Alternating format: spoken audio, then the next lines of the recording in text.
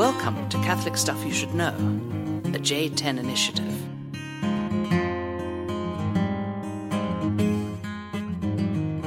Hey, welcome to the podcast. Welcome to Catholic Stuff You Should Know. Trapped behind the microphone, Father Mike Rapp. I feel kind of pinned in here on this chair.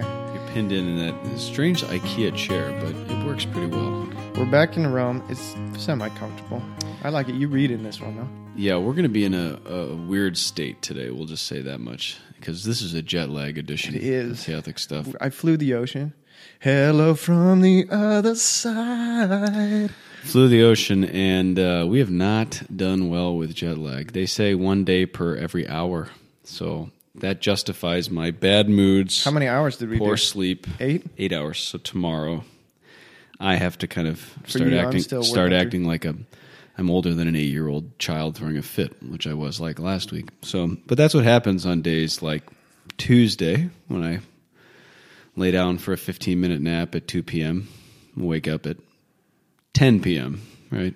Oh, wow. You don't, in the middle of the day. You don't feel like, oh, I made the world a better place today. But here we are. I slept for 14 hours today. I know I told you, but I didn't tell them. 14 hours. I haven't done that in a long... I don't even remember. I don't think I've slept till 2. And it was not like I'm planning this out or something. Yeah, I was up just at jet lag. I was up at 4 a.m. and then 6 a.m. and I read Agatha Christie murder novel all morning. So at a certain point, I just assumed you were dead, that somebody had killed you, and I had to become the detective. This Intrigue in the Hercule Poirot. Did you get and I one had of those to solve cool French hats? who killed Mike. I was growing my mustache out and waxing it. Who killed Mike? Father Michael I wouldn't Rapp. recommend that. And then it just turns out, no, you were just sleeping until 2:30 this afternoon. You know, so It was. I mean, it feels pretty good. I think. yeah. Well, we had a great trip home, and so we were happy to be home. Happy to be with all the guys. On the 6th anniversary of the podcast, we were all together. Oh yeah, we took a picture. Did everybody see that? If you're on Instagram, you saw it. But Took a picture. Maybe Olaf put it up on Facebook. But yeah, the four of us sitting together having a drink on the 6th anniversary. Hard to believe it's been 6 years. It's crazy, great. huh? Yeah. 6 years, and I mean, time really does fly. Yeah, I think a lot of our listeners are young, but maybe for the older ones, they know how time flies. The old ones know how time flies. That's right. Speaking of time flies, it doesn't seem to fly as fast here in Rome. I went for a walk today up into the Villa Borghese. That's nice. That's where I was running to. Looking for some peace and quiet. Oh, no. And it's hard to know what is reality and what's not reality with jet lag. You know what I mean? You're kind of in this kind of trance all the time. Yeah. And so you're kind of like, am I hallucinating? Am I seeing this? And walking through this beautiful garden forest kind of thing, trying to get some peace and quiet. And I see all these Romans. It's like this huge deal, what's going on in the corner. And everybody's rollerblading. They're all rollerblading. Hey, I noticed the same thing today. And they're listening to Play That Funky Music, White Boy, which I've had stuck in my head all day thanks to... Oh, that's not a bad thing. So I was like, is this real? Is this real life? I mean, people they were taking selfies with these rollerbladers. Like, this is like the newest thing. Rollerblading is in Rome. And they Play That Funky Music. Or they set up the, what do you call them? Cones. And then they weave in and out of these cones. And it's like a whole thing. I want to get some rollerblades and get up there. In fact, today I saw a girl on roller skates. And I thought, that is cool. Yeah, we're really in here. 1992 is hitting, and we're still in the 1970s, I guess, with music. Play that funky music. Oh, man. I was like, is this real life? Is this real life? I love it. I like that adventure. Here's the other thing I noticed about the Romans when I was up there today. Everyone is wearing black all the time. All the time. Everyone is wearing black. And they have black hair, and they have black eyes. It's like... Gothic Central. We're in Gothic City. Do you remember Gothic? I remember Gothic City. I don't know if people do that anymore. Do the young people? You kids? What was the name of that store where you'd buy all the Gothic? Oh, yeah. You remember that? What's the name of that store? What was that name? That was back when people used to go to... but that's wrong. It wasn't Zoom. It wasn't Claire's. That was where you'd buy your girlfriend jewelry in middle school. Yeah, my sisters go.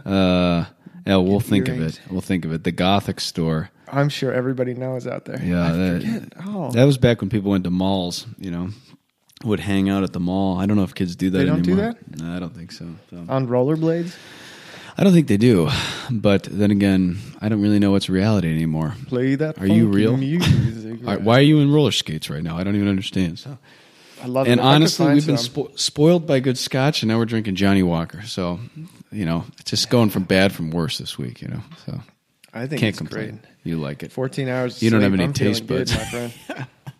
Well, that's true, too. So I don't like gelato. These guys give me a hard time because I don't like gelato. We got the best damn gelato in the universe here, and this guy doesn't like anything sweet. And I'm really honestly trying to figure out. It's like Lewis had that thing with Christ. He's either the Lord, the liar, or the lunatic. And I'm like, Are you a lunatic or are you just lying? Because it's impossible to not like Frigidarium. I think you're an addict. Yeah, I think so too. Maybe you're an addict. Yeah. Is there anybody else out there who does not really like desserts?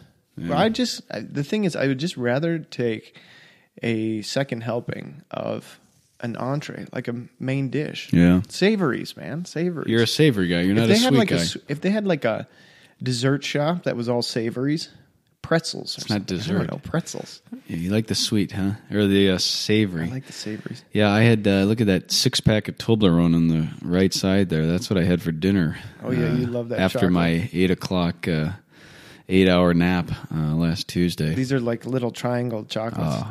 Shaped after the Matterhorn. There you go. Yeah. So there you go. Well, Mike, should we get to a topic? You can't sigh so loud. I know. That. Oh, sorry. I'm watching the levels. That was a loud sigh. We still, after 6 years, we managed to get the settings set, but we realized we still don't own headphones. If we had headphones we don't on, know how to get the headphones. We could listen and then adjust with the sounds. So when you listen to the podcast and you say, wow, that's really unprofessional, how badly it's mixed. It's not Becca's fault. It's because that's true. We're just absolutely idiots. Incompetent. But we're here and we're doing it, living the dream, and hopefully making the world a better place, which is what we're talking about today. How's that for a lead-in? Making the world a better place. Did you like that lead-in? That's a big, tall order, my friend. I don't think I did. I don't think I made the world a better place. I said Mass. That might have helped. Yeah, read 5 hours of there's nothing mystery more powerful novels. than the Mass. Mystery novels. I wanted to say Mass for these characters in a novel. That's a sign that you're losing touch with reality. I literally was setting my intention for Mass. And I would agree. That's unhealthy. You need friends to be able to call you friends. back. I was like, Lynette Doyle, I'm saying this Mass for you because you were murdered on the Nile River by your ex-lover. She's not real. She's not real, man. She's not real. Man. Snap out of it. Okay. I got some good shout-outs, but we'll save those for the end. How does that sound? We got to get into this thing. Okay. People complain because we banter so long. I know. So we're getting into it, people. Yeah. No more saving banter. the world. We're serious. We're saving Making the world. the world a better place. Making the world a better place. Play that funky music, White boy. Boys. The topic today is humanism. Oh, yeah. Humanismo, okay. right? As like they would say. You like that? What do you know about humanism?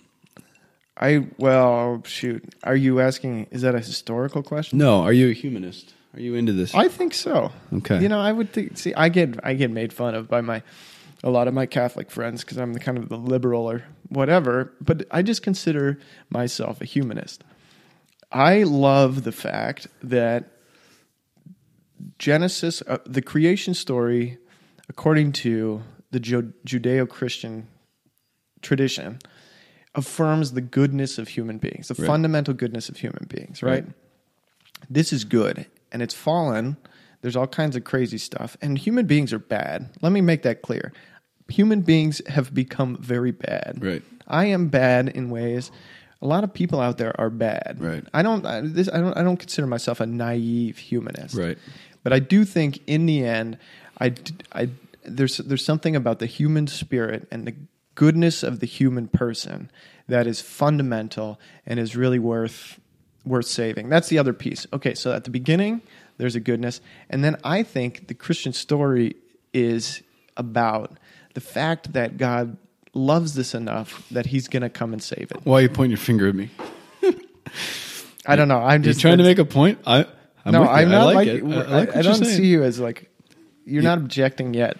No. I'm not objecting yet. This came to me, so I started pointing. For not knowing what the topic is, I don't know if people know that we don't tell each other what the topics are, which is why I make a fool of myself on topics like bikinis or whatever Goebel did. But that was a good intro. So, well, yeah, I consider myself a humanist. Now, I do like the history of humanism has led to a lot of secularism right now that gets rid of God. Right. And I kind of resent the whole humanist thing for that reason. If you go to any university, you watch movies, you see TV, everybody's humanist. Everything's great. Right. Everybody's good. And it's totally crazy. Right. You know, to say that everybody's good all the time. Yeah. And oops, you know, somebody blew up thousands of people. Oh, look at that. Some tyrant is killing people, torturing people. But they're good. Maybe they had a bad experience with their parents like us, or something. Though. Yeah. Yeah, no, I'm not that kind of humanist. But I do think in the end, people are worth, you know, trying to love and trying to save. I like that. And I think when we get to the end of this, you can tell me whether we're in agreement or not. We might not be, but I think that we will be. Humanism is a tricky topic, and so I want to first say I read 2 books in the last month or 2 that turned me on to this. First one was last week. This is a little essay called "Humanism and Theology" by Werner Wilhelm Jaeger. It has a very strange cover. It looks like an iPhone advertisement. Yeah, this is one of those books that they just put into goes out of print.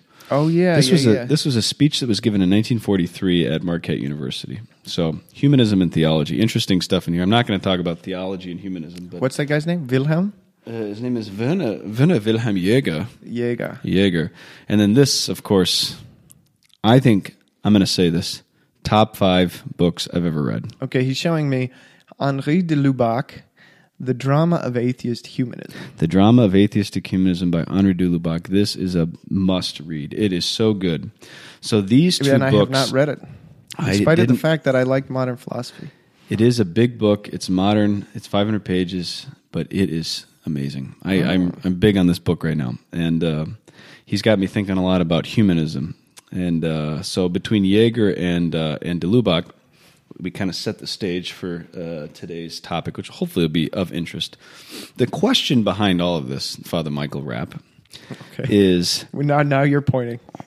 Now I'm pointing at you. I'm pointing at you, and I'm going to drink my bad scotch and point at you. Go on. The question behind this is the relationship between Christianity, in my mind, I should say. Secondo me. Italians have that. According to me. Mi sembra. It seems to me. The question is, what's the relationship between Christianity and humanity? What's the relationship between humanity? And does Christianity have anything to formulate it in a modern way? What does Christianity have to offer to humanity? Okay. That seems to me to be a really important question. And that seems to me to be a question that most I'll say Christians, most of the world, but most of the Western world, but most Christians seem to have despaired of an answer for. That Christianity has something to offer humanity. That it doesn't. Mm-hmm. That, like you said, humanity is ultimately good, and Christianity is good, kinda, except you're fighting with Islam and your Crusades and Inquisition, all this different stuff, the Catholic Church. But why don't you just join us, Christians, and let's all move together and make the world a better place? These are the humanists speaking. Humanists, but I think that we've kind of embodied this as modern Christians. We kind of have taken this on. It's kind of everybody. Yeah, so I want to unpack kind of where does this come from and what is humanism, and then is there such a thing as Christian humanism, and that might be where we diverge. So we'll see. So the first question is, where does the phrase humanism come from? Like most ism phrases, it comes from the 19th century, right? So you got to remember in the 19th century, the Prussian-German thing, they create the most, basically, what I would say is the highest form of education system in the world, the gymnasium system, the university system, the research university system comes out of Germany in this time, under the Prussian Empire and the whole bit. That's where humanism becomes an ism, so to speak, early 19th century. It's built on a phrase from Cicero, just the concept of humanitas.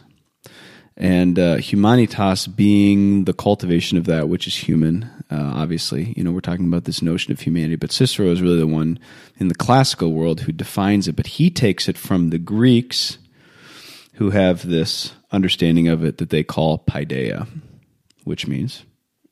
I don't know. Paideia, I should know. It's like the name of a commentary.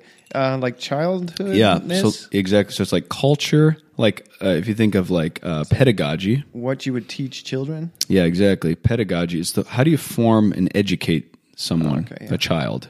That's what paideia is for the Greeks. So the reason I'm saying all this is because humanism is a modern phenomenon as a humanism, but it was an ancient discovery because it goes back to the beginning of philosophy, which says, what does it mean to be a human being, and how do we form that human being? How do you cultivate these things? The defining criteria of every humanism, we could say, is what is their conception of human nature.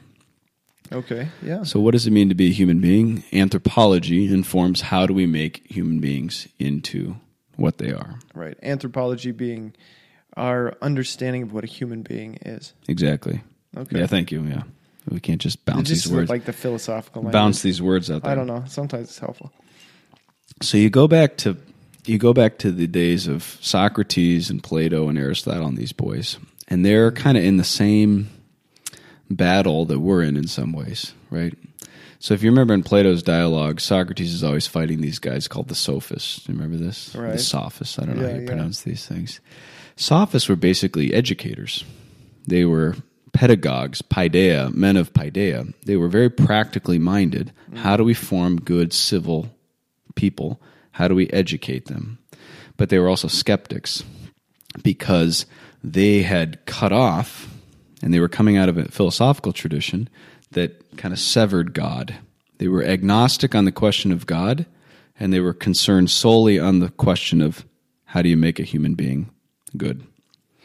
And they became the enemy of Socrates and Plato and Aristotle, right? But especially Plato and... Even now, I don't know, this might be asking too much of you, but Socrates is killed, according to Plato, for corrupting the youth and really being an atheist. He's trying to separate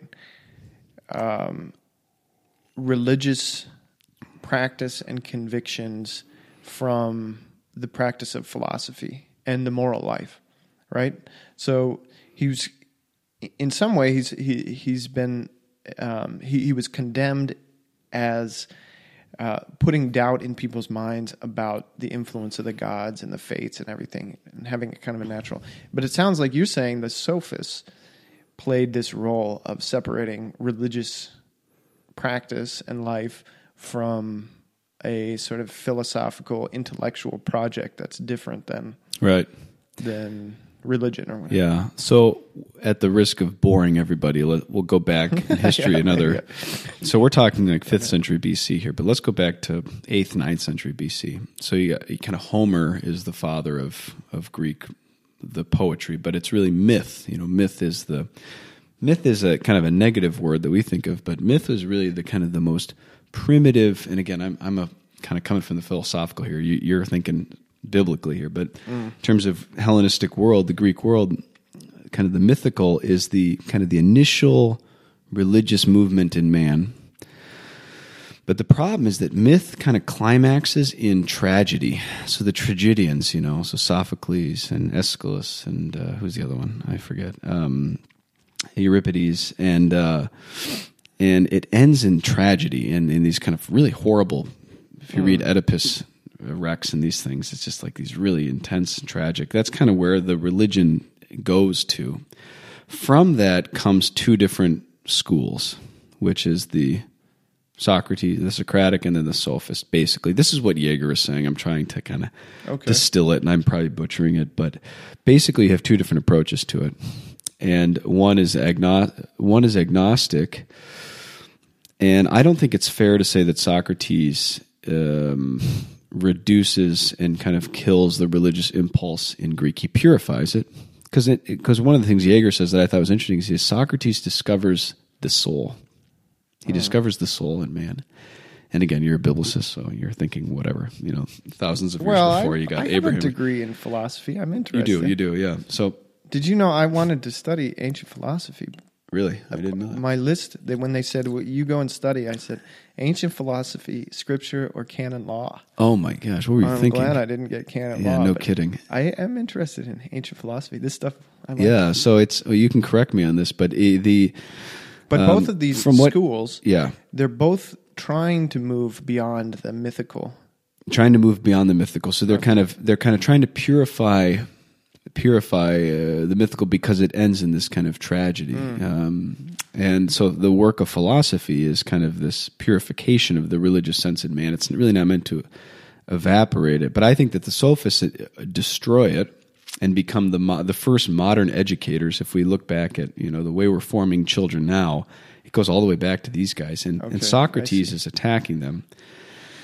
And basically, what Jaeger is arguing is that you have two forms of humanism in ancient Greek culture, the Socratic and the Sophist. And he doesn't use these words, but I'll use them to try and distinguish them. What I'll call theocentric, so God-centered humanism, theocentric humanism, and anthropocentric humanism, man-centered humanism. Yeah. The sophists are man-centered, and Socrates, via Plato here, is God-centered. And there's really two lines that kind of sum it all up for me. If I was going to really try and simplify this, make it as clear as possible, it's this. Protagoras says, man is the measure of all things. Yeah. Plato says, in the Laws, chapter 4, God is the measure of all things.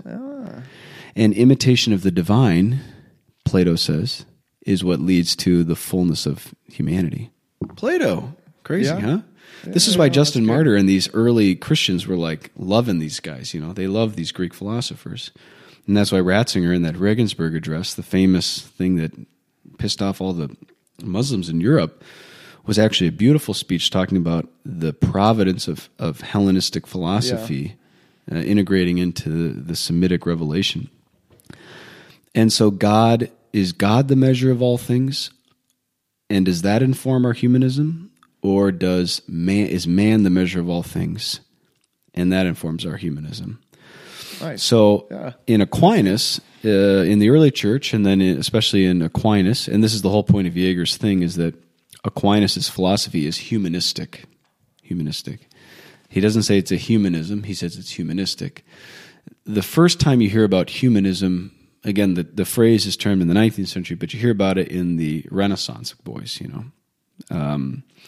and they start to become humanists. They go back to the Greeks. There's this kind of great retrieval of Greek, but they haven't broken away yet. Whether they're anthropocentric or theocentric, I don't know if I can make that claim. But they start this shift, and they definitely pick up on man as the measure of all things. That's kind of one of the marks of that Renaissance humanism that starts to undergo, kind of get the whole modern thing going. Because modernity, if we were going to say what is modernity, what is modern man, it's he has built his philosophy on himself, on man, right? Cogito ergo sum. I think, therefore I am. Descartes. It's the whole thing. Luther, everything. It's all right there. It's all anthropocentric versus the medieval worldview, which was theocentric. So before I continue on that, do you have any thoughts? So I'm going to go for more whiskey. Okay. I don't know what to throw in there exactly. I have some thoughts, but I think they're kind of anticipating the modern philosophy and our kind of... Just anticipate it. Oh, just anticipate it. Well, okay, so one is Jesus sort of fixes that dilemma. Yep. In that he's both God and man. So the incarnation is already addressing this. You can, if you had this great divide between human beings, we fend for ourselves. What we can build intellectually, what we can know, is what we come up with as human beings. You see this in scientists sometimes, that scientists are happy to recognize that there's something out there and that there's something greater, but they don't want to say what it is because we're only limited to what we can know. So all of this ancient mythology and all of these things about gods in the skies, angels, anything invisible is something that we unfortunately just can't know. So we must have made that up, right? Right. We're limited to what we can know. And so there's a sort of a human emphasis from that side. And then on the other side, you see a lot of religious people who are sort of by faith alone. And you just have to believe things because you should believe them. They're in the Bible, or God said it, or you have all these different expressions of faith that really divide God from human beings and our ability to know, and then say, well, whatever God has for us and tells us to do, to say, to think, that's where we're supposed to be coming from. But somehow Jesus unites both of these things, that he becomes, this is God becoming a human being. So God is revealing, God is being revealed to humanity through a human being. So what we know in Jesus is actually through a sort of human, kind of a human effort, but we also call him divine. You know, he's entirely divine and entirely human. So there's a complex situation in Jesus, but I feel like that can bridge some of that gap between theocentrism, how are we supposed to be God-centered when we're not God, or anthropocentrism, like how are we supposed to transcend our man-centeredness, human-centeredness, and kind of bridge that gap. Well said. Well, we can wrap it up. Let's go to some shots. No, it's good. Jumping ahead from, I must say, we need to move through the moderns. From an exegete, you've got your theological accuracy. You still got it. You haven't lost it. So well done. That's really it. The answer is the two natures of Christ.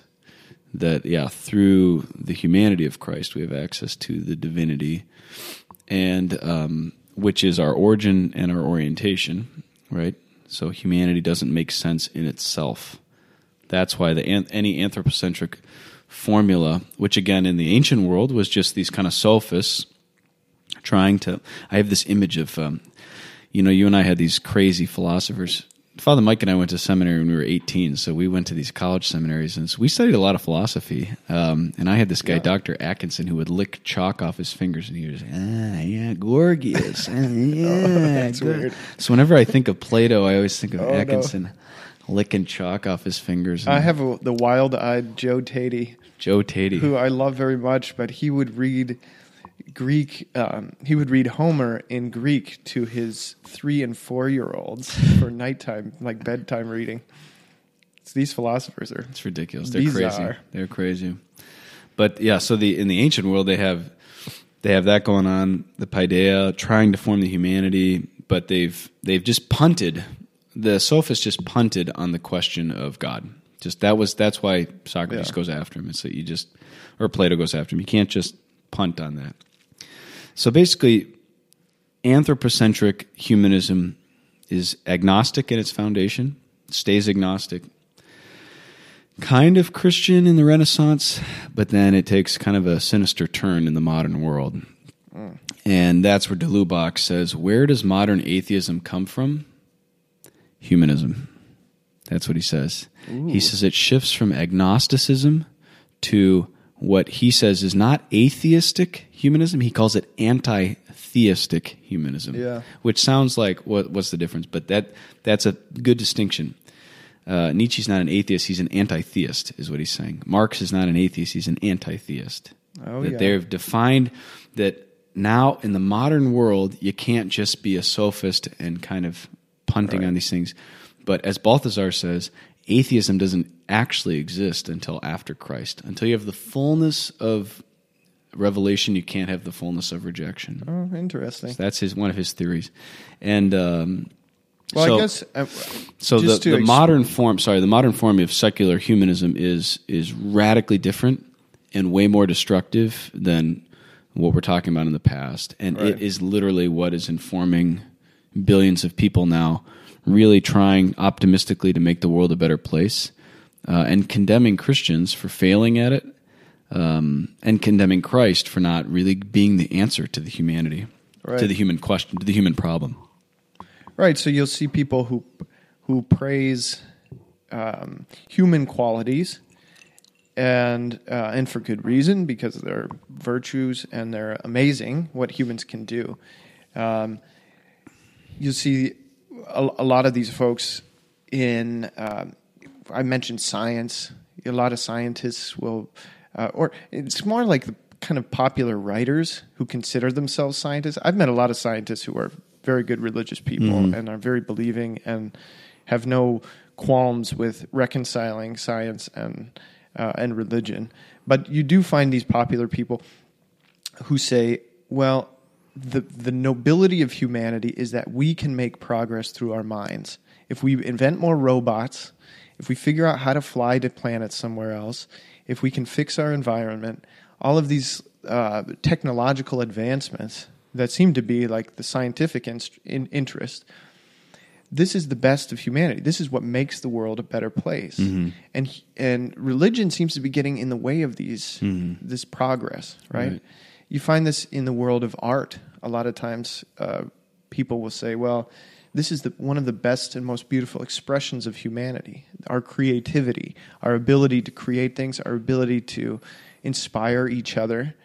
And then you have religious people who are kind of impeding the progress of art by being so traditional or by limiting things to some practical way of serving the gods.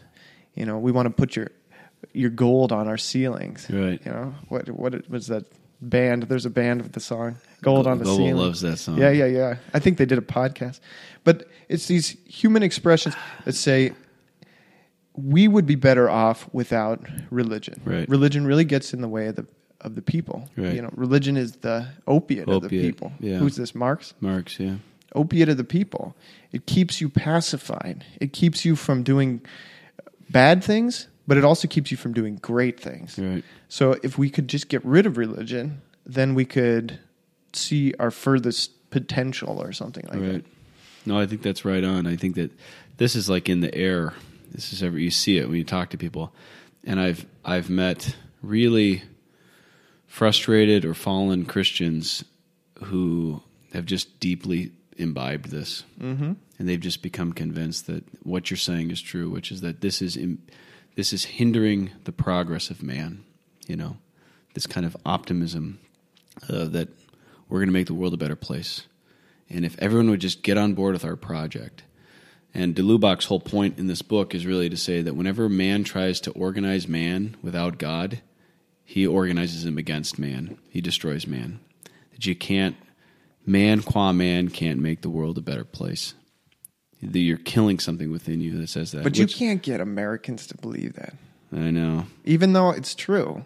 I mean, I lived in the Middle East, and I saw you start to wonder, if more people get organized and they get more efficient at controlling other people, is this good or bad? Yeah. This looks dangerous. Yeah. That was the first time when that threatened my humanism. Yeah. Well, and unfortunately, it seems like every round of elections, the masses fall for this. It's the next thing. It's the next idea. It's the next person. We have the answer. This is going to be it. And I think really thinking Christians have to say, no, we don't. Because at the end of the day, we're not made for this world. God did not put us. He did make us on here to sanctify the temporal realm, to work for it, but we're not here to create paradise. And we can't, because we're broken, like you said. We're crazy. Which is why de Lubac says, page 400, the man God did not choose between his two natures, so let us drop the equivocal, perhaps, in fact, too weak expression, Christian humanism, and let us reserve it for designated certain forms, certainly more or less debated successes offered to us by history. So de Lubac basically says, Christian humanism is not going to work. That phrase is not going to work for us. But I think what you were saying at the beginning, which de Lubac says and Jaeger says, is that Christianity is humanistic. Does that make sense? And that's different than what you're... Yeah, it's different. Okay, yeah. Go on. It's humanistic in the sense that it's ordered for the perfection of man, right? If we are going to say what is humanistic about, what makes Christianity humanistic, that it progresses man, so to speak, well, we would say that great line from St. Irenaeus, right? The glory of God is man fully alive. Yeah, right. So that man's work is for the praise, reverence, and service of God, as a good son of St. Ignatius, as you are. But in the process of that, he becomes fully alive. So man's purpose is not to make himself fulfilled. His purpose is to glorify God, praise, reverence, and serve God. But in the process of that, he becomes fully alive. So it's humanistic in the sense that it does make us better humans to be Christians. It's not like God becomes great and then human beings recognize how lowly and stupid and worthless we are. Yeah. It actually elevates human dignity and enables human beings to exercise their fullest potential. Absolutely. Or at least it should, theoretically. Yeah, it should. And I think about that a lot. I was walking the streets today trying to get away from rollerbladers and play that funky music, White Boy. And I think about it a lot. What would I be like as a human being without Christ? What would John Nepple be like? And I think he'd be a disaster. I really think I am a disaster. Yeah. But I would be way worse off. And again, Christ is not a self-help option. But in the process process of giving one's life in obedience to Jesus and saying it's not about my fulfillment. I'm not doing this for my fulfillment. I'm doing this because I encountered the fullness of love, and I desire to give my entire life for him, to squander my life for him. In the process of that, I become more human. And if you try and make yourself human, I think you compromise the whole project. The whole endeavor becomes this ego trip. Yeah.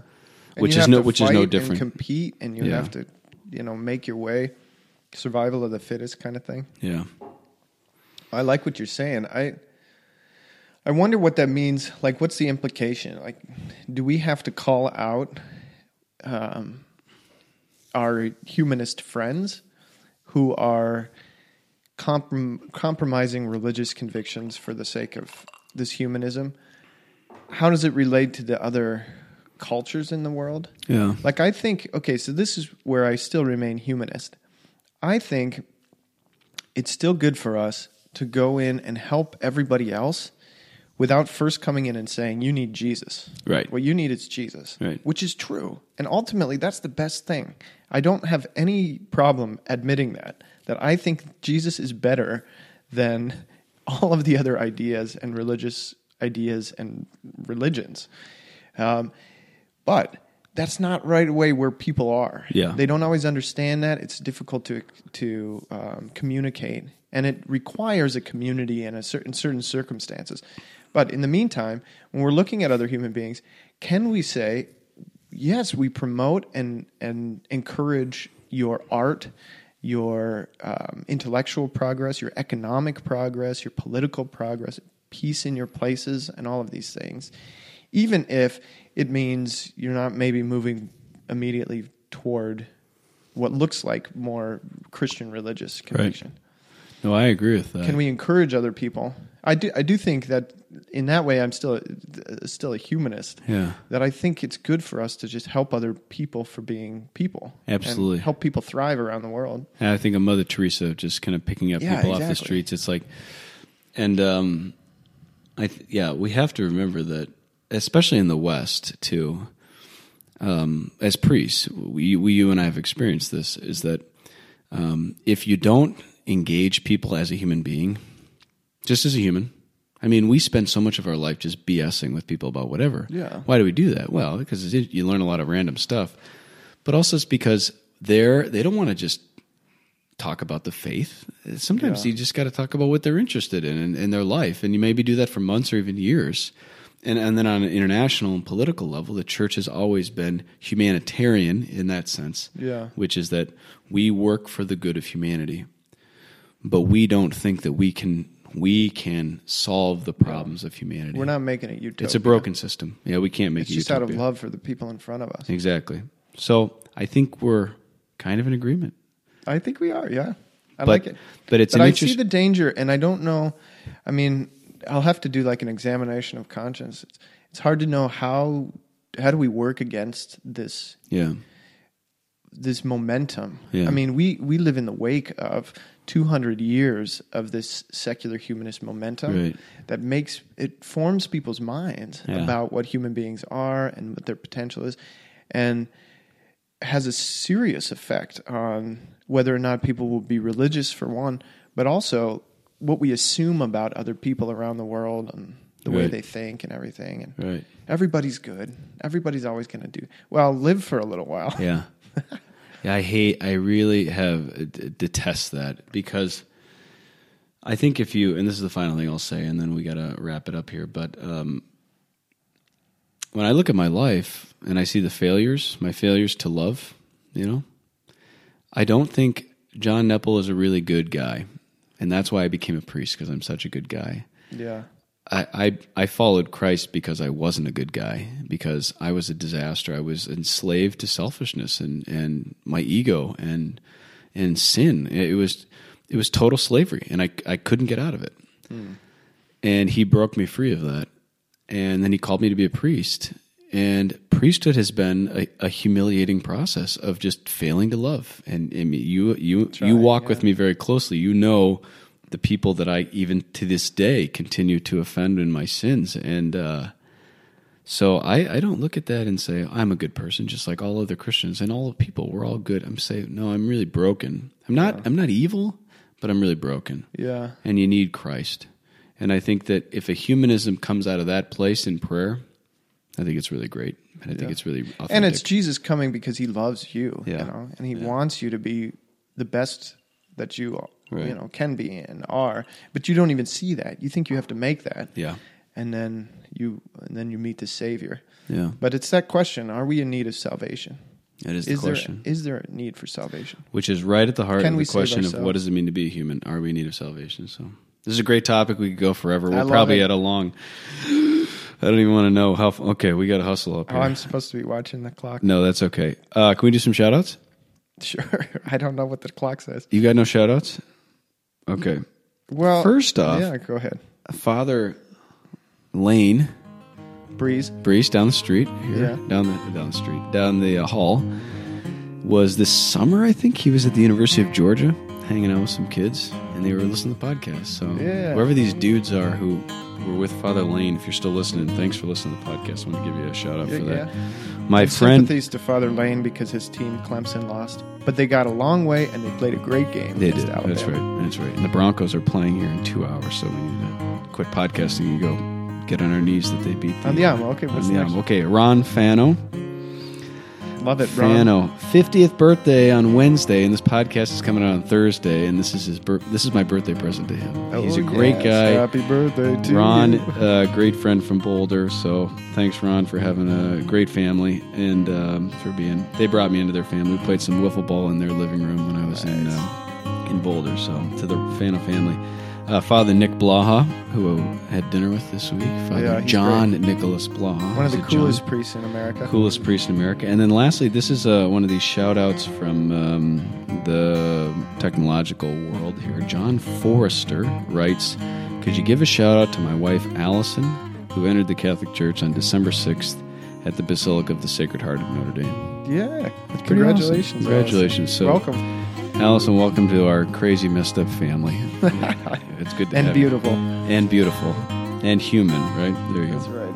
So I think that's all I got. Thanks for sitting with this history, philosophy lesson. I think it's great. Yeah, give us your feedback. And tell us what you think about humanism.